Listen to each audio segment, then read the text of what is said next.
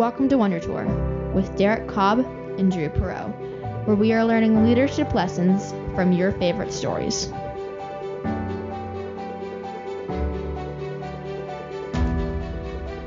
Hi, I'm Derek. And I'm Drew. We are on a journey to become better leaders by touring fantastic worlds and inspiring lore by going on a Wonder Tour. We connect leadership concepts to story context because it sticks to our brains better. You can find out more at wondertourpodcast.com. Welcome to Thor Ragnarok Part 2. This week, we're going to talk about how compassion is a vision for people.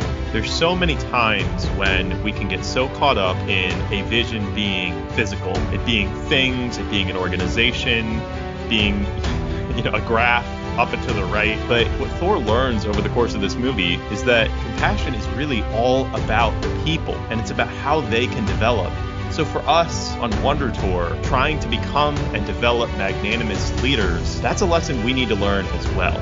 Thor has his hammer stripped from him by Hela. He has his world stripped from him. He basically has his power stripped from him. And he has to make a comeback despite that. And he has to learn that he can't defeat Hela on his own. Thor learns that Asgard is not a place, it's a people. And we believe that as leaders, we want to take on that same mindset. Here we go. All right, welcome back to Wonder Tour, episode 55 today. Drew, your intro really got me thinking about how a podcast is about the people, not the place. So that's Wonder Tour for us. It's a place that we go. It's something that we do, and it's really about that action, that development. So I won't pontificate anymore on that. However, we're going to go into Thor Ragnarok Part 2 here and talk about how compassion is a vision for people. And we have Brian again, who is someone who I could definitely say, and I'm going to embarrass him a little bit, but he has a vision for people, 100%. Brian, jump back in again. Too kind.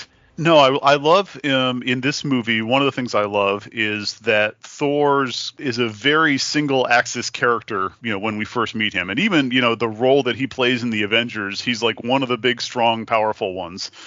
And he tends to want to solve problems that way. And he tends to only realize that that's the way to solve problems. And so we see him, there's a really great sequence between him and Bruce Banner as he's coming out of being the Hulk and realizing that he's been the Hulk for 2 years and can't risk going back again. They have this great interchange where Thor is like, but I need the big strong guy to help me with my problem because really that's the only thing that would help, right? I'm going to go fight a battle. So all I need is more big strong people. And that's a classic leadership failing, right? Overvaluing your own skill set or only valuing the one dimension that you recognize. And what we see Thor learning is something that many of us struggle to learn, is that diverse teams are actually more powerful, is that you can find value in people outside of the skill set that you yourself possess or respect.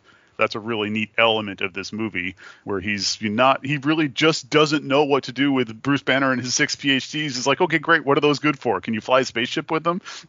Well, I think in sports, there's an analogy here where we like to think that we want our team to have the strongest, fastest people on it, right? We're like, if we just had more strong, fast guys on the Patriots, then we would be better. And as a fan of the New England Patriots, I've learned over the years that sometimes I get frustrated by the moves that the organization makes. There's a specific one you can go back to where they cut Lawyer Malloy, who was at the time probably, if not the best safety in the league. And he went and signed with the rival Bills. And they did it because, as one of the great coaches of all time, Belichick, would say, it was about the team and not about having the best individuals. And that is a lesson that we really all have to learn over and over again, it seems. At least I do, because I can get really fixated on, well, for our team, I just want to have the strongest individual contributors. And while that can help if you have a diverse team, it's a really big challenge doing data analytics. If you have a bunch of people who have all of the very similar skill sets in data analytics, you can have the best people in the world, but you might not create the best products for the customers. And I think we see that here, right? Thor is, and even at the end, still, he doesn't fully learn the lesson. He's still highly valuing strength over all of the other skills. Well, compassion is a risk. When you engage in this vision for people, you are inherently, whether you realize it or not, you're starting to take risks because you are setting a vision. I would say, as a magnanimous leader, you take into context everything about that person first. right? You see where they're at, and then you have assessed capability in some way, and you have to do that in a reasonable way. But if you can do that, right, and then you give them that freedom to develop their wisdom bar, right, there's a little bit of a risk there because you don't know if they're going to turn into a Hela or if they're going to actually develop as a person and as a leader and not necessarily turn all that, right? You've got to keep the freedom and the wisdom bars kind of in. Maybe I think with kids, it's like if freedom and the wisdom bar have to grow, the wisdom has to grow a little bit faster than freedom, right? Those are some things that have come up here as we've been talking, is that a leader is going to be taking a risk with compassion, getting that redirection, giving a little bit of freedom for that development. And with that vision, right, inherently comes some possible instability that you have to deal with, right? Oh, that's great. And I think I totally agree, because the leadership is not a one-time thing. The vision is not a one-time thing. These are both evolving, hands-on, interactive processes where you're developing your wisdom of what can I do with these people with the skills, then the wisdom and the freedom I can give them today? Where could they go? But also, what could they grow into, right, individually, and what could we do? It's some balance of trying to mold them in a direction that you yourself see and give them enough freedom that they develop unexpected talents and you can use those. And so exactly as Drew said, like recognizing that there are other skill sets besides writing Python code and empowering people to use those skill sets to make the team better. If you've got somebody who's really, really good at designing interfaces or communicating the results of a product development or interfacing with users and understanding their needs, like those are all important skills. And you may have somebody that's got those skills already and you need to empower them and, raise them up and respect them for it. Or you may not have somebody that has those skills and you need to see, can you get somebody to emerge, to embrace them and to develop them, because that's what the team needs. But if you're all sort of in it together and you all have compassion for each other and for the vision, you can sort of navigate your way towards or through these conversations. Well, I just had one question for Drew here, which was, when you have this vision, is there, and we could talk about this later and maybe close it up at the end there, but when you have someone early on in the vision, the environment around them, you typically try to like shape that environment around them. And then is the goal to get them to more of an environmentless type operation as a leader? Is that part of the vision where you try to get away from controlling so much? I'm just kind of curious. I think that there's an interesting relationship to freedom there as we keep going. Yeah, I think we do want to try to get towards, that's the ultimate goal, but it really does happen in stages. So I want to unpack real quick a little bit more of compassion as a vision for people, because this might not be intuitive. You're like, I thought compassion was an action that I took. Isn't that what we talked about over the last 5 episodes? That compassion is all about doing something for the good of somebody else without expecting anything in return. We've called it sitting down next to somebody on the curb and crying with them. We've come up with a number of different models for it.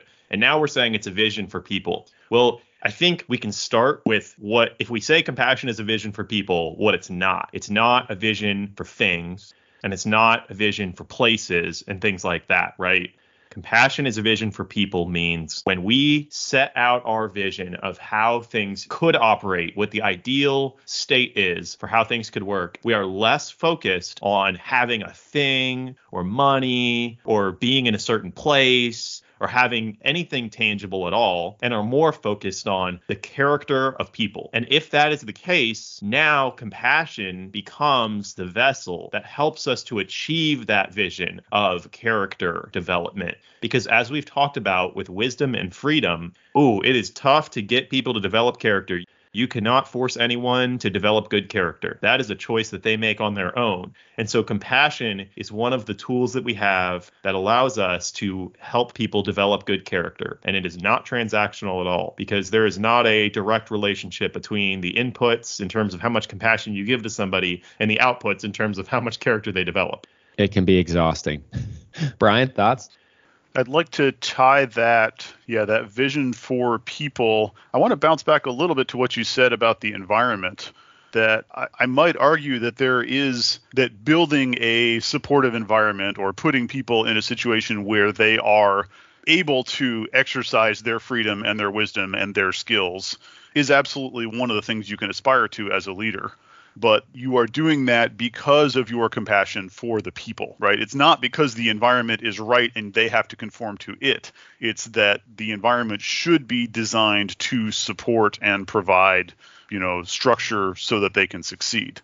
So it's, I don't want to say the environment is unimportant or you don't want an environment.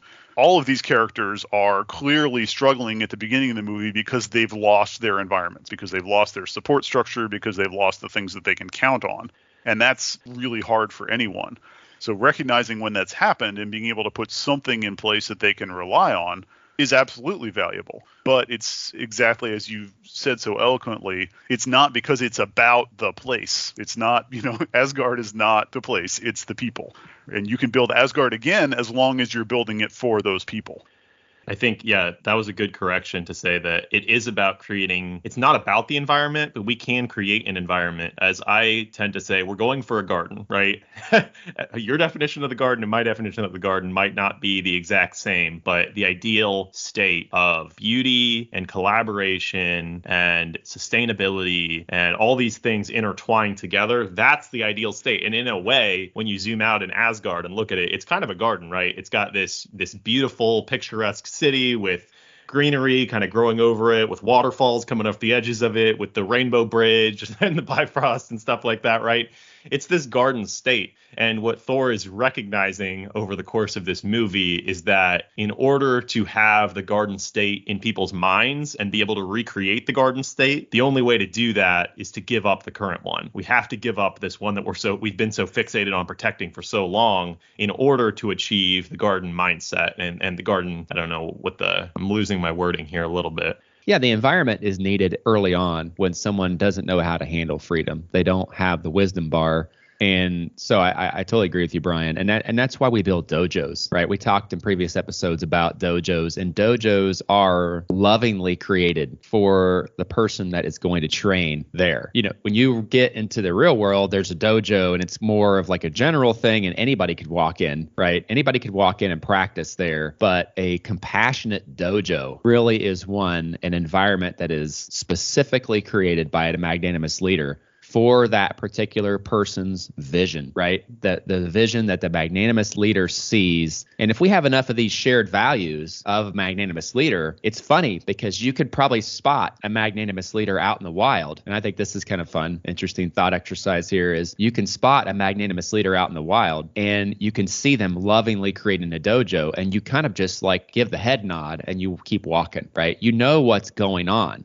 It's just like when Jedis encounter each other, etc. And maybe you overhear a conversation and he's like, reach out with your feelings. And like, oh, man, I know that moment. That's when you've got the little spinning orb trying to shoot you and you right. And you start to recognize some of the familiar concepts and the familiarity of that early stage. And I think we've all been there where we've kind of seen a leader early on and you're like, wow, he's just got a lot of potential, but he really needs a dojo. He really needs an Asgard to give him that comfort level. And then, you know what? We're going to bring in Ragnarok and destroy it at some point because he needs that. That's what he needs next. Right, guys? That's awesome. I'm going to try to tie those two metaphors together then, because we talked about this a little bit after the Batman episode. I think after audio is what is off was the gardener analogy of the hero, right? That when Batman's focused on vengeance, he's not an effective hero. And one of the analogies we used was gardening, was that you can't create a garden. You can't cultivate a garden by only pulling weeds. At some point, you have to plant something. So I love your dojo analogy. That's the planting seeds. That's the taking your young, delicate little plants and nurturing them until they are parts of the garden, until they grow into whatever it is they're meant to grow into. And so you have to have both of those elements where you do have to pull weeds, but you also have to have a vision for the garden, and you also have to nurture things as they come up. And so I'm wondering if you guys can pull this together with our conversation about people, not a place, is the macro statement in this movie. And then at the micro personal level, we have Thor's challenge of you're not the god of hammers, you're the god of thunder, right? It's an internal attribute and not the thing that you're holding. So what do you guys have for that? How do you see those things relate to these concepts? I like it. We're taking magnanimous leadership. Again, we always focus on others, and then but it routes through self, because that's, I'm not going to get into all that here. That's self-determining freedom and things like that. So if Thor needs to become the god of thunder, again, classic. This is like mapped directly to a hero's journey, right? Sometimes it's like a 70%. This is like a 99% mapped to a hero's journey. He has to become the god of thunder, so he has to stop becoming the god of hammers. It's not that he's not going to use the hammer in the future, right? He's going to, but he's not. That can't define him anymore. And so he has to take this viewpoint on himself, how he sees himself, because he always sees himself, with the flowing hair and the hammer in his hand, and he has none of those things now. So he has to take that, and he has to find a new way to see himself first. And once he sees himself that way, which of course, again, I love it. Some cinephiles might be like, this is a little bit over the top in terms of mapping on to every other story ever. But he literally loses his eye, right? So in order to be able to see, he has to lose his eye. And then once he loses his eye, now he can see himself for who he truly is. And he can see Asgard and Ragnarok for what it truly is. And he realizes that this isn't about him. This is about the other people who are going to solve this problem. The only thing he needs to do is protect the people, and other people will step in and use their abilities to solve the problem. He doesn't have the ability to finish it. I want to capture something before we drift away from it, because the Wonder Tour drifts in a direction.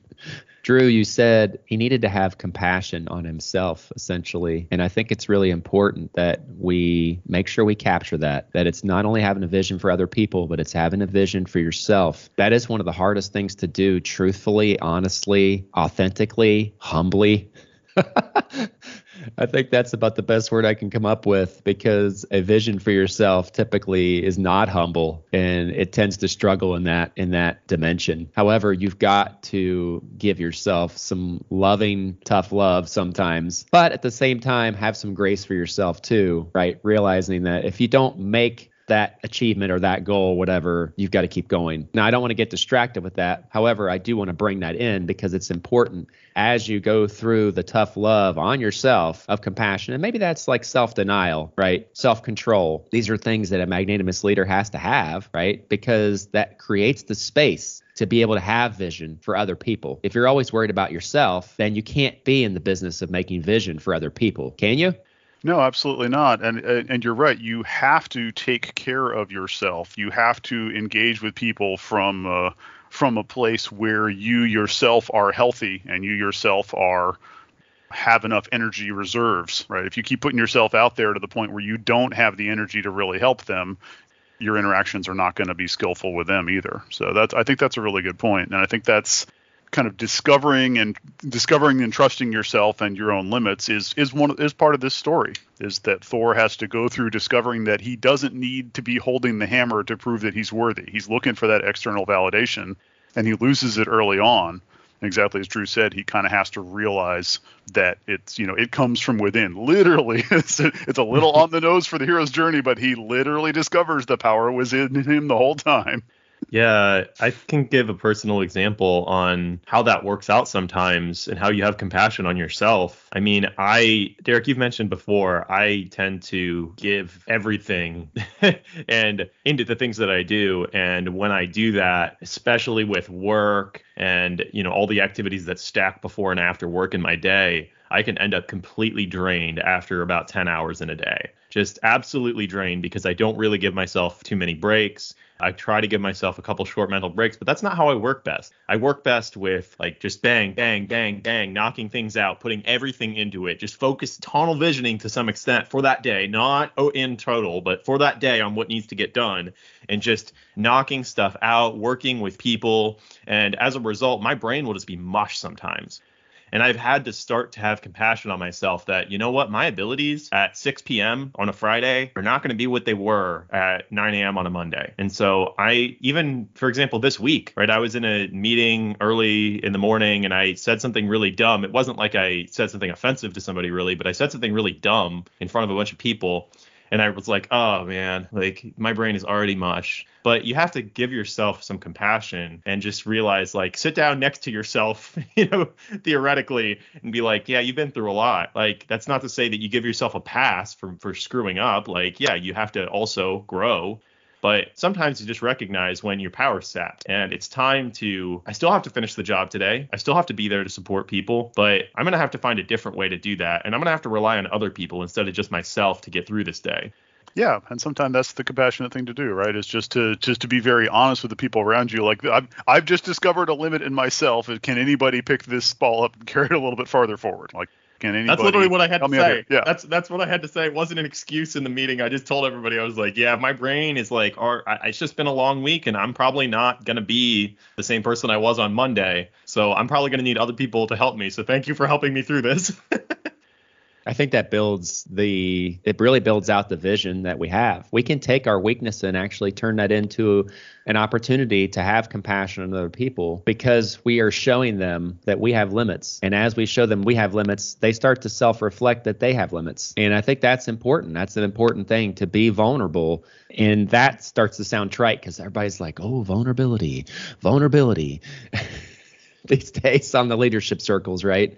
But seriously, the mechanisms of that, and I think this is where it's unique, and this is where it's important as far as a Wonder Tour interest point, right, is what can it do for another person? Because many times we hear out there in the ethos that, well, you just need to be this as a leader. Yeah, for what reason? For what reason should I do that? How should I use my weaknesses? Should I just use my weaknesses for my own gain, or should I use my weaknesses to then be a teaching point as I'm going down for the day? Woo!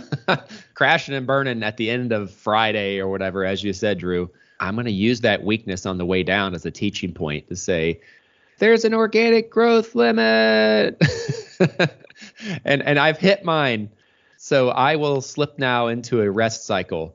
And as I slip into a rest cycle, remember, everyone, that eventually you will be in a rest cycle. That's compassion, right? That you show that through your limits and people can see that. And then you can start the compassion cycle in them, can't you? And isn't that how this works?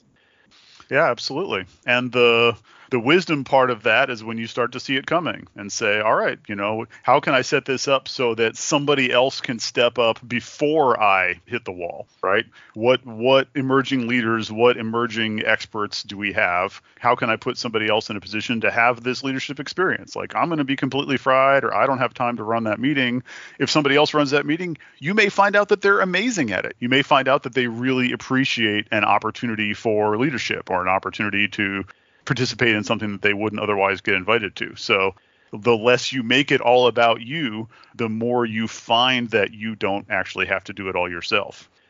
And as you're taking us down to the sand granule level of running a meeting, I think it's time to bring in the classic sandpile metaphor, right? It's magnanimous leadership and being a hero. Really, we kind of put those things together. It's not about defeating Hela. It's not about defeating the Riddler. It's about moving the sand pile. And that is the hardest part to get because it plays against the most base human instinct for pride, to want to be the one who takes credit for things, to want to be the one who defeats the big bad. But that's not what magnanimous leadership is. It's about doing the small stuff all along. It's about encouraging Valkyrie to take on her, to take on her demons. It's about learning, again, even if you don't get it right the first time, that, hey, we got to leave Banner out of this, because only by allowing Banner to do his own thing do we get this great moment with Banner when he drops off the little spaceship onto the bridge and takes down the wolf, right? It's like you can see it in his eyes that he's like, dang it,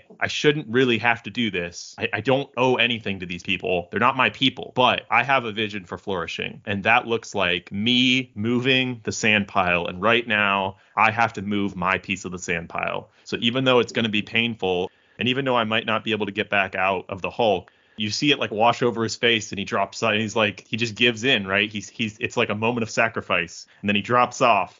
And you're like, that's like one of the greatest moments in the entire movie. The audience is all clapping on opening night. You're like, yes, finally, in giving up control, he gets control. It's like, that's the only way that you get control. It's the only good type of control to have is when you're willing to give it up, then he has control of the Hulk.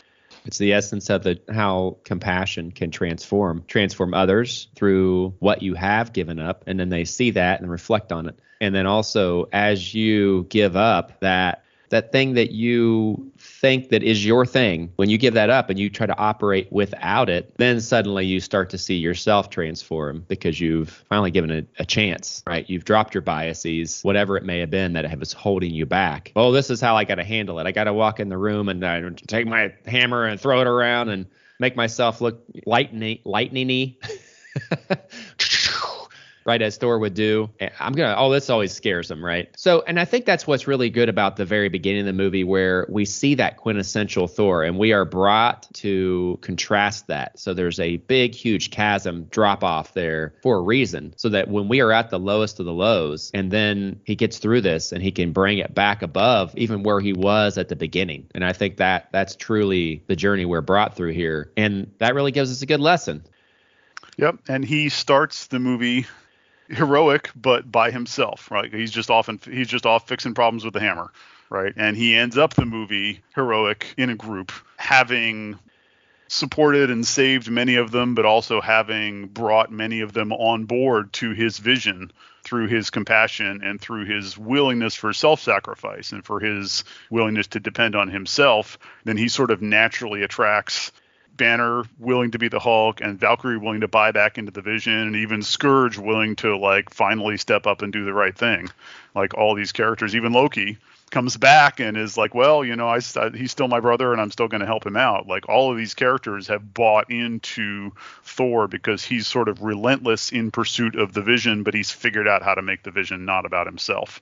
Yes. And you see the difference between when his hammer breaks and Odin dies and he's devastated. And he can mourn. He should mourn Odin's passing, right? And maybe even it's okay in some ways to mourn the loss of a hammer. But when he loses his eye, the only thing that you see is his other eye finally focuses, right? It's there's no mourning the loss of his eye. He's actually pretty happy about it. He realizes this is my defining moment and it's not about me because I lose my abilities in this moment. I'm not technically as good anymore. I'm tainted. But now we can finally win. And I think that as a leader is critical to understand that there are going to be those defining moments where we have to give something up with nothing in return. And that is that compassionate moment. And it changes people. And the hardest thing to talk about is how you can't do it so that people view you better. If you're doing it for that reason, you won't be able to make the right decisions. But if you're strictly doing it because you have a vision for people and we want them to be better than we are ourselves, now you can have that moment where somebody takes your eye and you're smiling. And I've seen that as the mark of some of the greatest leaders, whether you're reading an autobiography or doing whatever, where they talk about how they realized through significant loss and sacrifice in their life that instead of those being the lowest moments of their lives, that those become some of the highest moments of their lives when they're able to give something up. I think we're going to leave it right there. It's been great discussion today on compassion and how we can set out what people can become. It's not necessarily to say that we can control that.